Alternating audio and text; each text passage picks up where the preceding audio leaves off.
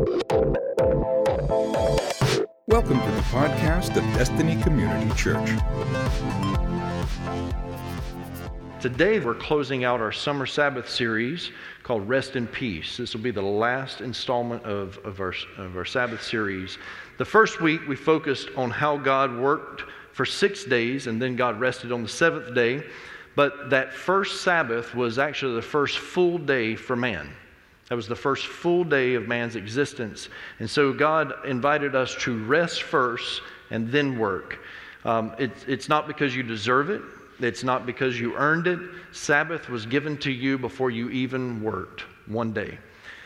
In John 14 and 27, Jesus said, "My peace I give to you."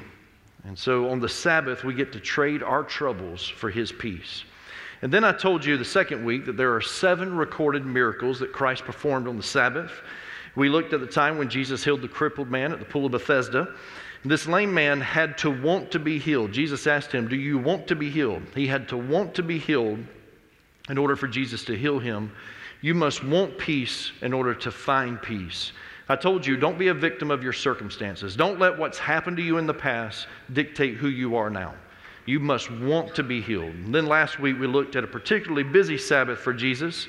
Jesus was ministering in a synagogue in a small seaside town of Capernaum.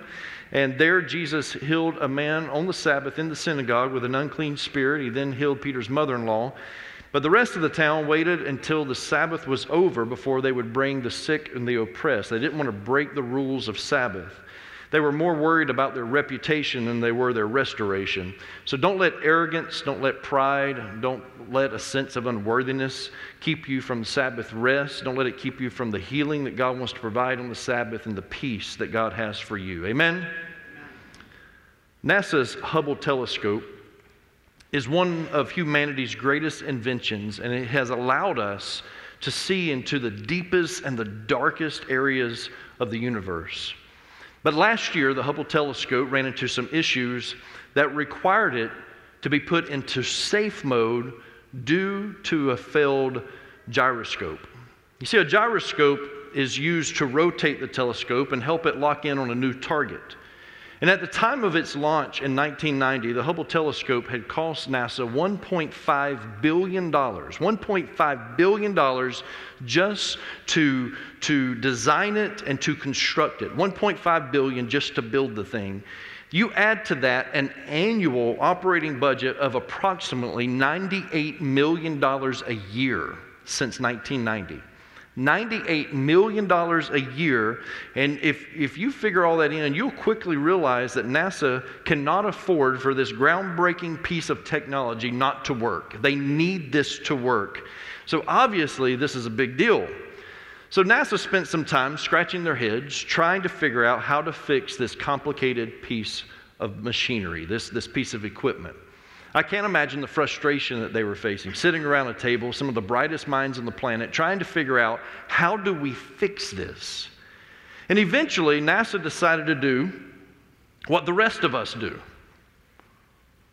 When our equipment is not working properly, we shut it down. NASA did the same thing. They turned the telescope off, and they turned it back on, and would you believe it worked? It fixed what the problem was in the Hubble telescope. All of this money that has been spent, all of the brains that have been working trying to figure this thing out, their simple fix was just to turn it off and turn it back on, and it worked. It fixed the problems. Now there are few things more frustrating than when electronics fail you. Can I get an amen?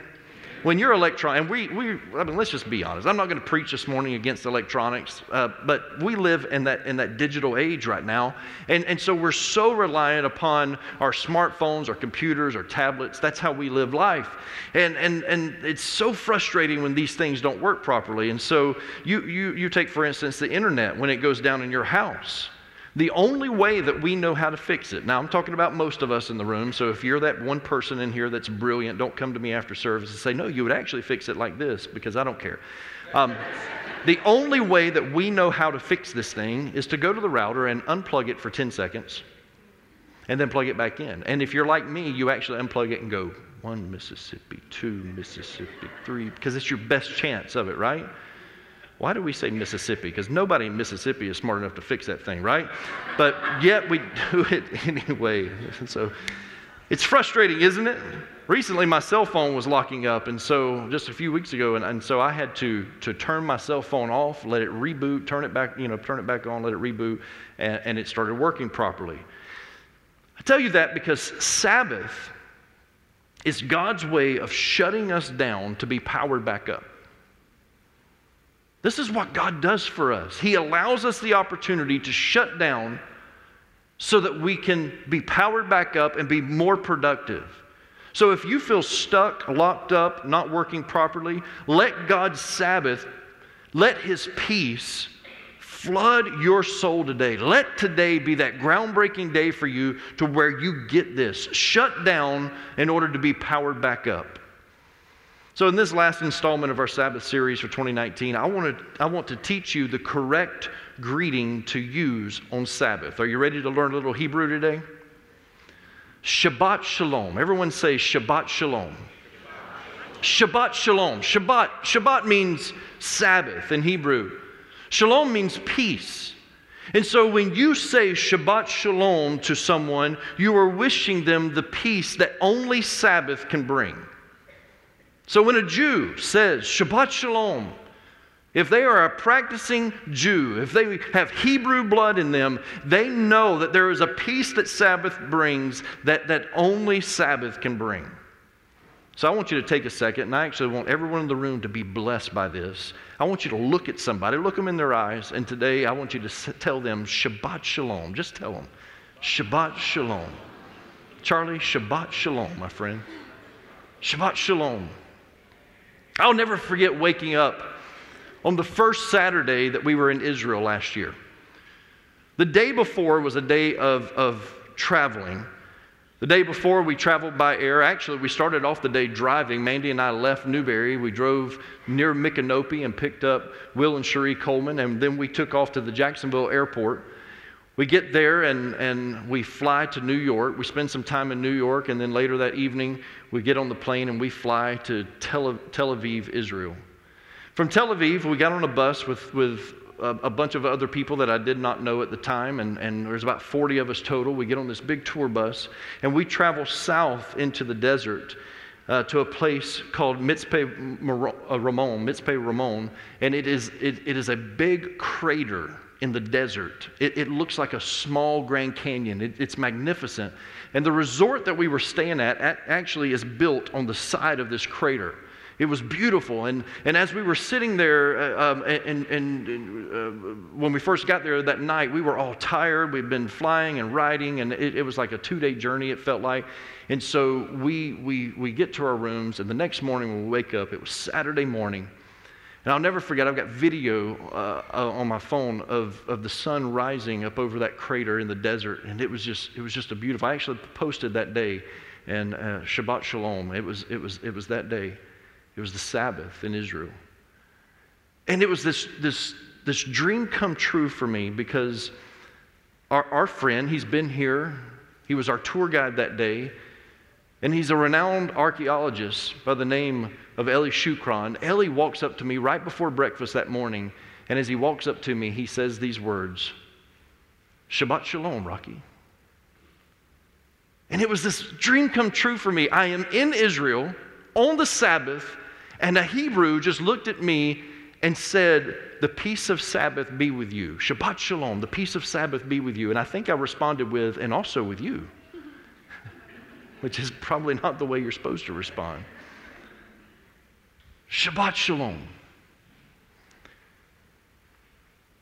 Why is the Sabbath so peaceful to a practicing Jew? Why is it so peaceful? Because if you find a true practicing Jew, to them there's nothing quite like the Sabbath. And there is a peace that comes with it for them. And it's because Sabbath, they understand this. Sabbath allows you the opportunity to step into eternity. Church, please don't miss this. This is my last opportunity for our Sabbath series this year. And I want to make sure that you walk out of here with a changed mindset. I want you to grab this. I want you to know what they know. Sabbath says, come in to eternity.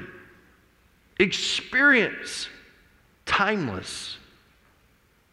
Experience what it means to be in the same universe as God.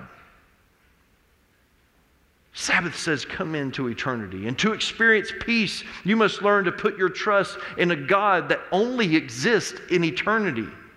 Understand this about eternity. Eternity isn't something that's going to come. That's what we speak of. We speak as though eternity is going to come. But understand this, church, eternity is already here. We are living in eternity. Eternity isn't going to start. It already is. It has been, and it's going to be. We live in eternity. God exists in eternity, and it's hard for us to wrap our minds around. So you must understand that God, because He exists in eternity, God is never late. You need to understand this. God is never late. He's got all the time in the world and beyond. God's never late. And so I want to show you something in Luke chapter 13 this morning. In Luke chapter 13, I'm going to read from this chapter a couple of times. So just leave your Bibles open or your digital devices open. But this is another one of those moments. It's a Sabbath healing.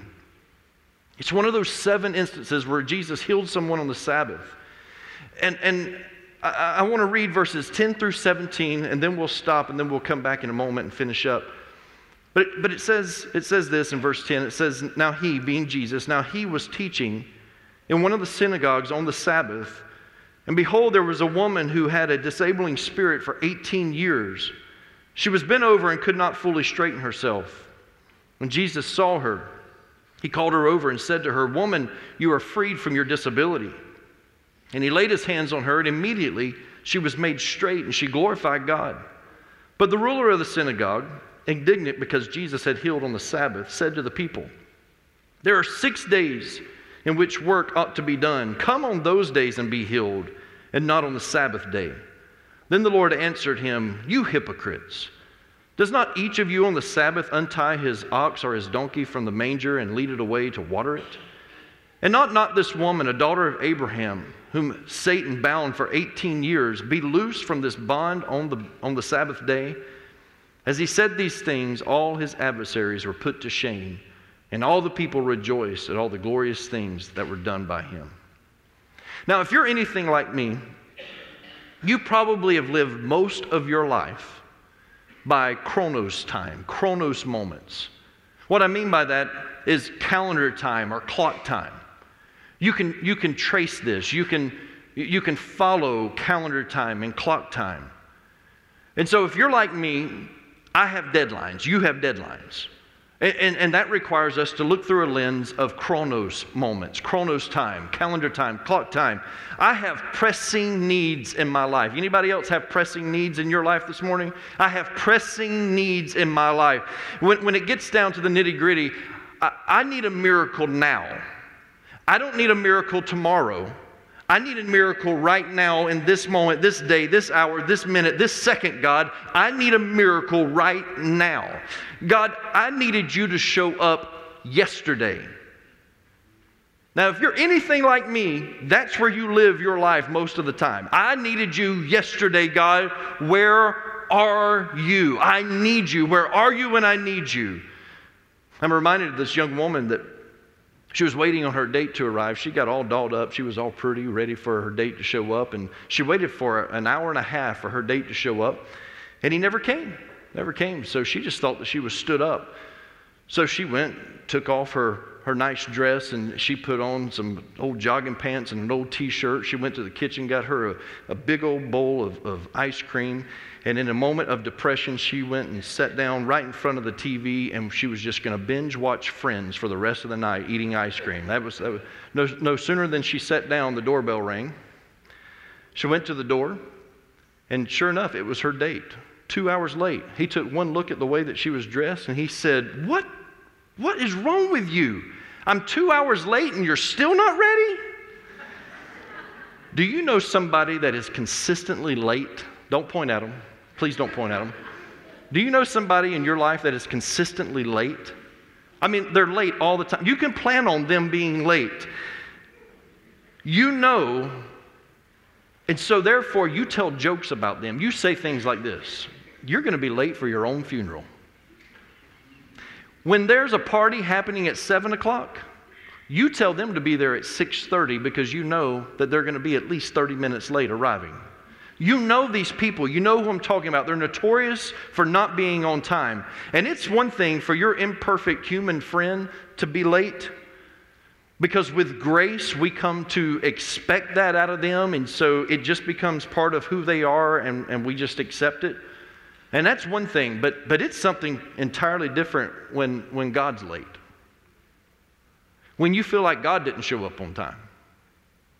Because it creates this animosity between you and God. Don't act like you've never been there. I've been there. You know what it feels like to look to the heavens and say, God, what is taking you so long? God, what is wrong with you? God, where are you? In my moment of despair, where are you? We don't seem to have near as much grace for God when He's not showing up. And at first glance in chapter 13 of Luke, this encounter with Jesus seems like this woman was healed instantaneously. Matter of fact, verse 13 tells us that when Jesus laid His hands on her, that she was immediately healed and her back was straightened. So when Jesus laid hands on her, she was healed, and she goes from being hunched over and all of a sudden her back is straightened out. But there is this one key fact that we just overlook when reading this. This woman had been dealing with this for 18 years. 18 years. And she was a good practicing Jew. She's at synagogue. She's at church on the Sabbath. Has no idea who's speaking that day. Understand, it was not a day and age where they had social media. If we have a guest speaker coming into DCC, we blow up social media so that you will know, hey, we've got a guest speaker going to be here. She had no idea who was going to be there. There was the ruler of the synagogue, the lead pastor of the synagogue. That's probably who she thought was going to be speaking that day. She had no idea who was going to be speaking, but when she gets to church, faithful in going to church on the Sabbath, when she gets to the synagogue that day, the guest speaker is Jesus Christ. Jesus is speaking that day. For her, it was just another day. Hunched over, working harder than everybody else to get to the synagogue, working harder than everybody else to get to church. Oh, some of your excuses for the reason why you don't go to church would make you very shameful if you see what some people have to go through to get to church. But that's not what this is about. I just wanted to take a stab at you, so I did. This woman was possibly suffering from what they call BSS, bent spine syndrome. And she could not stand up straight for 18 years of her life. When I was a teenager, there was an old man that went to our church. He was a great guy. His name was D.C. Cobb, brother D.C. Cobb. And he was about this tall. And he was hunched over. Had a big hump on his back. I don't know where they got suit coats to fit him properly. I don't know how. I always told everybody, and I told him this. He was always good about joking about it. I said, "Man, if they could straighten you up, you'd be 6'8". But man, he was always hunched over. And when he would walk into church, and he didn't have the ability to look forward like we do. So when he walked anywhere he went, he would walk. He was staring at the floor. And when he would sense someone getting close to him, and I would walk up to him to say hello, he would kind of turn his body like this, and he would roll his eyes up as high as he could just so that he could make eye contact with you. It was a chore just to have a conversation with someone. For 18 years, this woman suffered with that. Bent over, but she was faithful in getting to church. She didn't let it keep her from going to the house of God. Why? Because she understood this. She needed to be in the right place at the right time. Remember what I told you last week about that? If you're in the wrong place at the wrong time, it's just dangerous. If you're in the right place at the wrong time, it's just frustrating. But if you're in the right place at the right time, it's rewarding. If you find yourself in the right place at the right time, it's rewarding.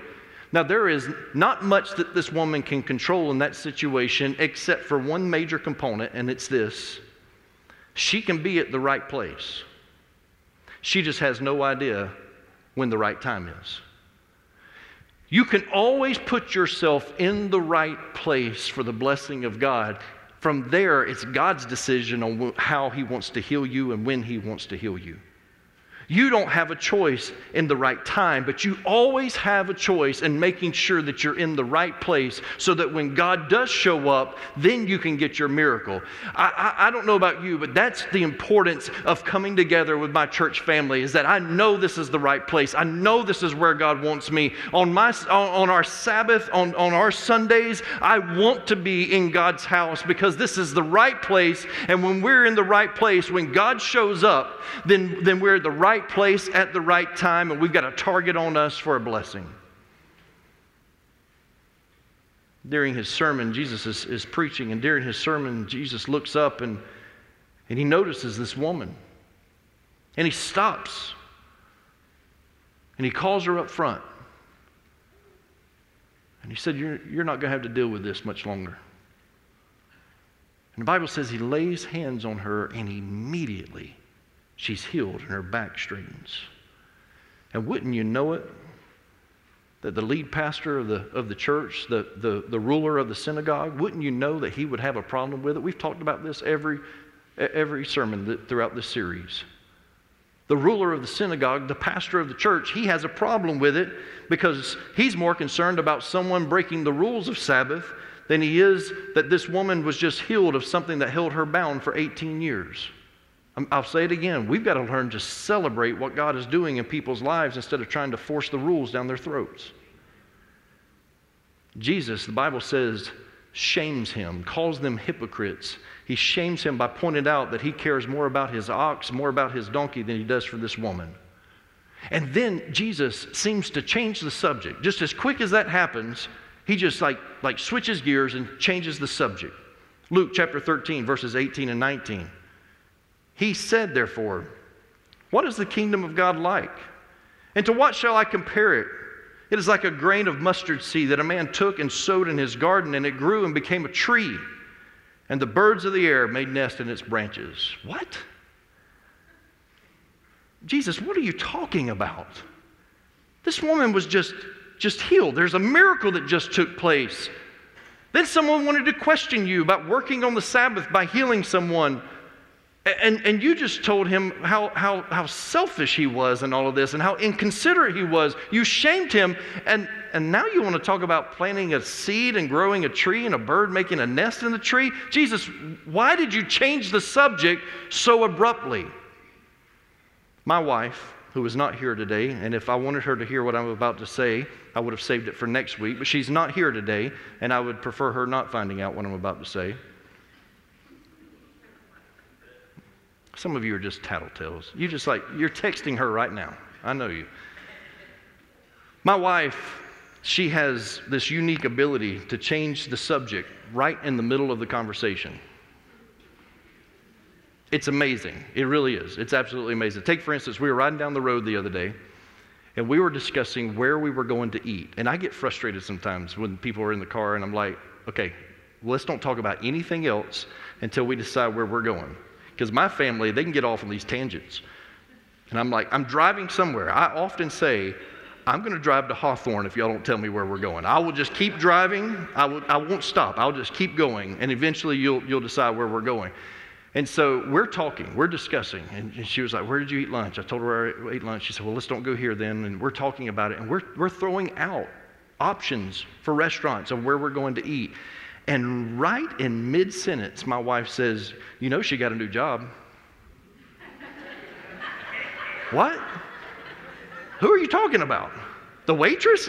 We haven't even decided what restaurant we're going to yet. And the waitress got a new job. I didn't even get to tip her yet. What are you talking about? Anybody else have anyone in your life that does that? So it's not unique to Mandy. It's just unique to women, I guess. So there it is. There it is. Mandy's like, I'm sorry, I just started talking about something else. Well, you got to give me a heads up. You got to give me a warning. It seems as though Jesus did that. When you're just reading of this situation on this Sabbath, it seems like Jesus just switched gears, just heads in another direction all of a sudden, but he didn't. That's the way we read it, but we don't understand what Jesus is trying to accomplish. He is simply teaching us how the woman's healing relates to the kingdom of God. He is showing you, showing me, how healing relates to the kingdom of God. You see, in Romans 12:3, the Bible says that God has given each of us a measure of faith. You've been given a measure of faith. I've been given a measure of faith. Everybody in this room, you've been given a measure of faith. That's the promise we have from God's Word. Now, we don't know how big that faith is. We don't know how much of a measure He emptied out into your life. For some, it may be the size of a mustard seed. For others, you might have a full-grown watermelon-sized faith over here. I don't know. Each person has been given a measure of faith. I don't know if we all start with the same measure of faith, and some grows more rapidly than others according to how you live your life. I have no idea how it works. I do know this, that every person has been given a measure of faith. You've been given a measure of faith. Jesus said one time that all you need is the faith the size of a mustard seed, and with that faith you can move mountains. So faith is powerful. So if your measure of faith that has been given to you, if it is small, it's more than enough, okay? So you've been given this measure of faith. And so Jesus goes off on this tangent about planting a seed, watching a tree grow, and birds building a nest in the tree. And he says, this is like the kingdom of God. He tells us that there are times when we must take our faith and we plant it. There's 3 phases to your faith. I'm going to throw them at you really quick. The first one is seed time. Seed time. There's always seed time. This is when you have to take that measure of faith and you have to plant. No matter how small it is, you have to plant the seed of what little faith you have, and you have to plant it in believing, that knowing that God is able to do it. Now, the second part of this is a little bit more complicated because it takes a whole lot more endurance, because it's much easier to plant the seed of faith and to say, I believe, but it's another thing to walk it out, to actually live what you say you believe. And so this is the wait time. You've got the seed time, now you've got the wait time. And this is what we hate. None of us like going through this, because it's during that wait time that you don't see the hand of God moving. It's during the wait time that when you start wondering, God, where are you?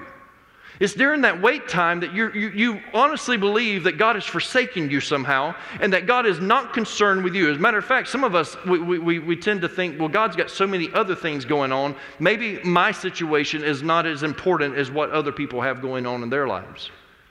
In Hebrews chapter 3 and verse 19, it says, so we see that because of their unbelief, they were not able to enter His rest. You see, some people during this wait time, they lose faith. They stop believing. Over here, we planted the seed knowing that God was able. But during the wait time, we lose faith. And because of our unbelief, we're not able to enter into His rest.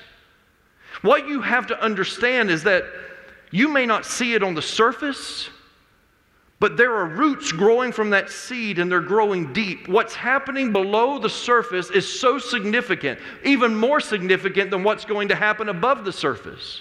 In order for that tree, in order for that plant to grow big, for it to grow tall, it's got to grow deep roots first. And so you've got to believe that what is happening under the surface is greater than what you can see. I've told you this many times, that the teacher doesn't talk during the test. And this wait time, it's a testing time. You've planted the seed, but it's here that you have to walk it out, and you have to live by faith and not by sight. It's here in this middle of the wait time when the enemy is telling you there's no hope at all, that you've just got to somehow muster up just a little bit of faith and just believe while you stand here in the wait. Because if you stand here, faith believing in the wait, then you get to harvest time. And this is that moment that we've all been waiting for, because in the harvest time is when you get your healing. In the harvest time is when your marriage is restored. In the harvest time is when your prodigal children come back to the faith. In the harvest time is when you see God's hand and His miracles begin to be poured out upon your life. This is that moment that you realize that God did not forget about you. That small seed of faith that you planted here has grown into this bountiful blessing over here. So don't become frustrated with how long it's taking God. I think about Lazarus. Lazarus was sick and his sister sent word to Jesus, his good friend. They knew Jesus could heal him.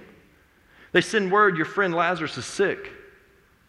Instead of packing his things and hitting the road and going straight to Lazarus so that he can heal his sick friend, the Bible says that he waited 2 days before he ever packed up and started walking that direction. By the time he gets to Bethany where his friend is sick, by the time he gets there, he's been dead 4 days. Do you think that Jesus, the Son of God, was concerned with how long this guy's been dead? Lazarus, come forth. And he comes walking out of the tomb. You think about the woman with the issue of blood. She struggled for 12 years. For 12 years, this woman has been bleeding. Do you think 12 years bothers Jesus at all? He didn't even have to say anything. She reached out, touched the hem of his garment, and was healed. 12 years of suffering comes to an end. Think about the man at the pool of Bethesda. We read about him earlier in this series. He was crippled for 38 years of his life, crippled. Jesus comes by the pool, tells the man, do you want to be healed? Yes, I want to be healed. Take up your mat and walk. And 38 years of suffering comes to an end. Another Sabbath miracle. There was a man at the pool of Siloam. He is blind since birth. His disciples ask him, whose fault is it? Is it his parents? Did they sin? Is that the reason he's blind? Is it his sin? Who's responsible for this? Jesus said, no, this is so that God can be glorified. He heals this man that has been struggling since birth. He could not see since the day he was born. Do you think that bothered Jesus at all? No. It's being in the right place at the right time, in the crosshairs of a blessing, saying, God, here I am, bless me. But the one thing that you don't hear after their healings, you don't hear them complaining about, God, what took you so long? No one ever thinks like that after they're healed. No. They're just all so thankful to be healed that they lose sense of time. It doesn't matter that I was struggling for 38 years, 18 years, 12 years for my entire life. It doesn't matter. Because at the moment you experience the miracle of God working in your life, you forget all that stuff. You lose sense of time. Time, it has no importance to you anymore because it's in that moment that you recognize that the God of the universe loves you so much that He brought healing to your life. One of the toughest parts about our construction process takes place every Friday. This has been happening for years, even before we started building. Because every Friday, me and Pastor Andrew and Pastor Scott, we come into this room right here and we set up the stage. Now, we don't do anything out there. We have a wonderful setup and tear down team that handles all of that. But we come in every Friday and we set up the stage. And we have these 2 cases of cables. Actually, there's 4 cases of cables now. There's 4 cases, and we open them up. And I'm always like standing right here, and I look at those cables, and it always goes through my mind. I'm like, man, is this ever going to end? We've been portable for almost 11 years. And I look at it, and I'm like, is it ever going to end? God, where are you? It's frustrating to me. And in a moment of transparency, I'll just tell you, I had one of those moments this week because throughout the summer, we're allowed to stay set up. For most of the summer, we stay set up in here, and so it's just a welcome break that we need. But the week before last, I got a phone call from the school. One of the administrators said, listen, we're hiring an outside source to come in and re-wax all of the floors in this room, in this building, and in 2 other buildings. And they need to do it on Friday. And so I tried my best to talk them out of it. Can you push it back 1 week? I did. I said, can you push it back 1 week? It'll help us out so much. And they said, we just can't do it with the teachers coming back. We need to make sure it's done. So we need you to tear down. And as just a gift of grace, Pastor Scott and Nikki, they had the drama team here on Wednesday night, and they were practicing before they head out to Tennessee. And thankfully, they came in here and they tore down all the chairs and all the signage and all that stuff. All that stuff was put away. Man, we were in good shape. Me and Pastor Andrew, we had already planned on coming back on Saturday so that we could give the setup team, continue to give them a month of Sabbath, and we were going to come in here and set up chairs and signage and all that kind of stuff. And so I look over here on Friday, the day that they're supposed to be here re-waxing the floors. And there's never a work truck or a crew or anybody here. So finally, and I called the administrator and I said, hey, I actually sent a text and said, hey, what's going on? Are they still re-waxing the floors? It took a little while, and that's when I got nervous. And the text came back, oh, they canceled.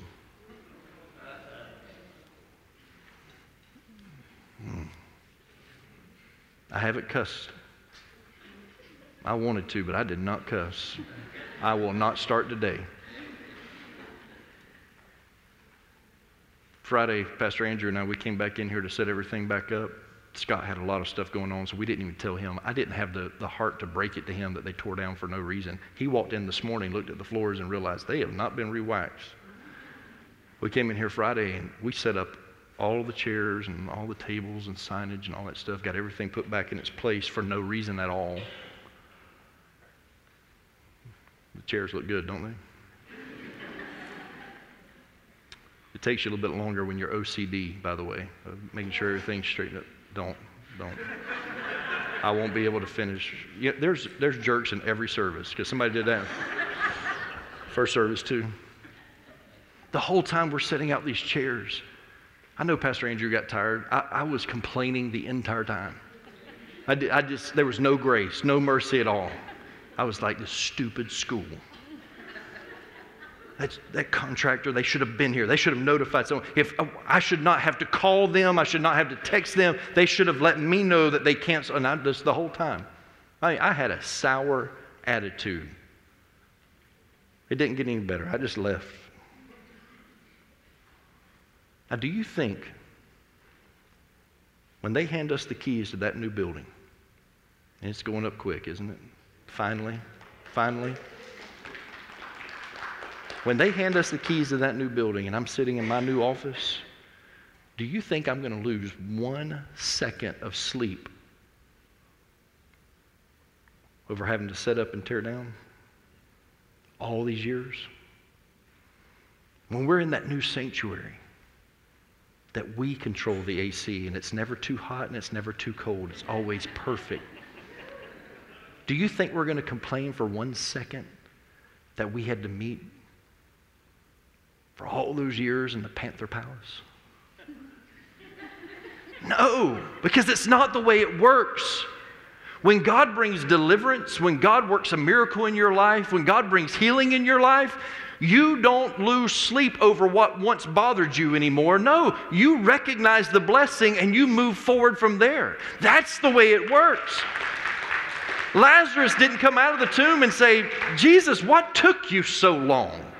It doesn't work like that. The woman didn't stand up straight and say, well, it's about time. 18 years is a long time, Jesus. No one thinks like that, because you lose sense of time. Because in eternity, understand this, that's where God exists. In eternity, there are no watches. There's no clocks. There are no calendars. The concept of time does not exist in eternity. It's not something that's going to come. It's already here. It has been, and it is going to be forever.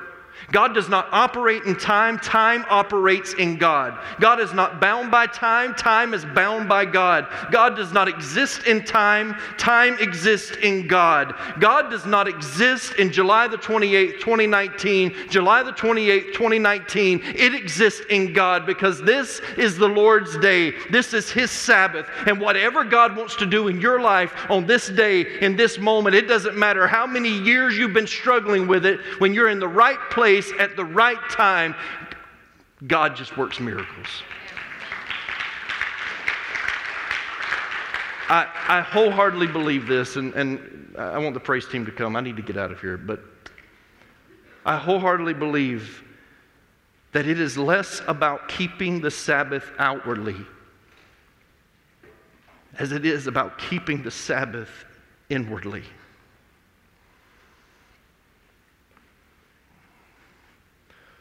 The greatest success in my life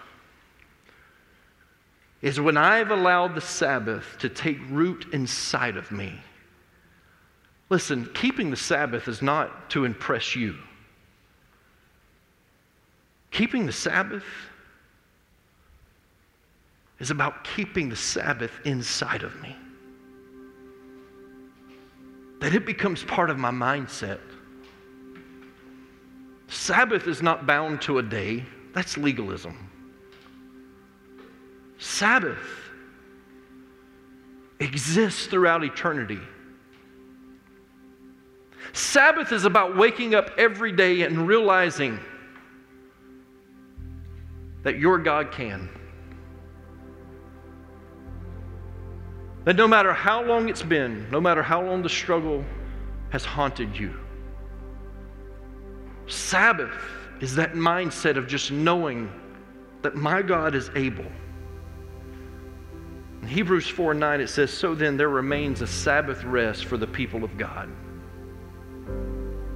There remains a Sabbath rest for you. Amen? There's a Sabbath rest that remains for me. There remains a Sabbath rest. Your eternal reward does not rest in how much work you have done. Your eternal reward rests on how much you allow the Lord to work in you. That's what your eternal reward is about. A true Sabbath is dependent on Him. Sabbath rest, the peace, it's trusting God in the waiting. It's trusting God after you've planted the seed of faith and you're believing for the bountiful harvest. The only way you make it through that wait time is just understanding that God's got this. And so whatever it is, no matter what you're going through, God's got this. Shabbat Shalom. May the peace of Sabbath be with you. Thank you for listening to the podcast of DCC. For service times and directions, log on to www.destinycommunitychurch.org. Thanks again for listening.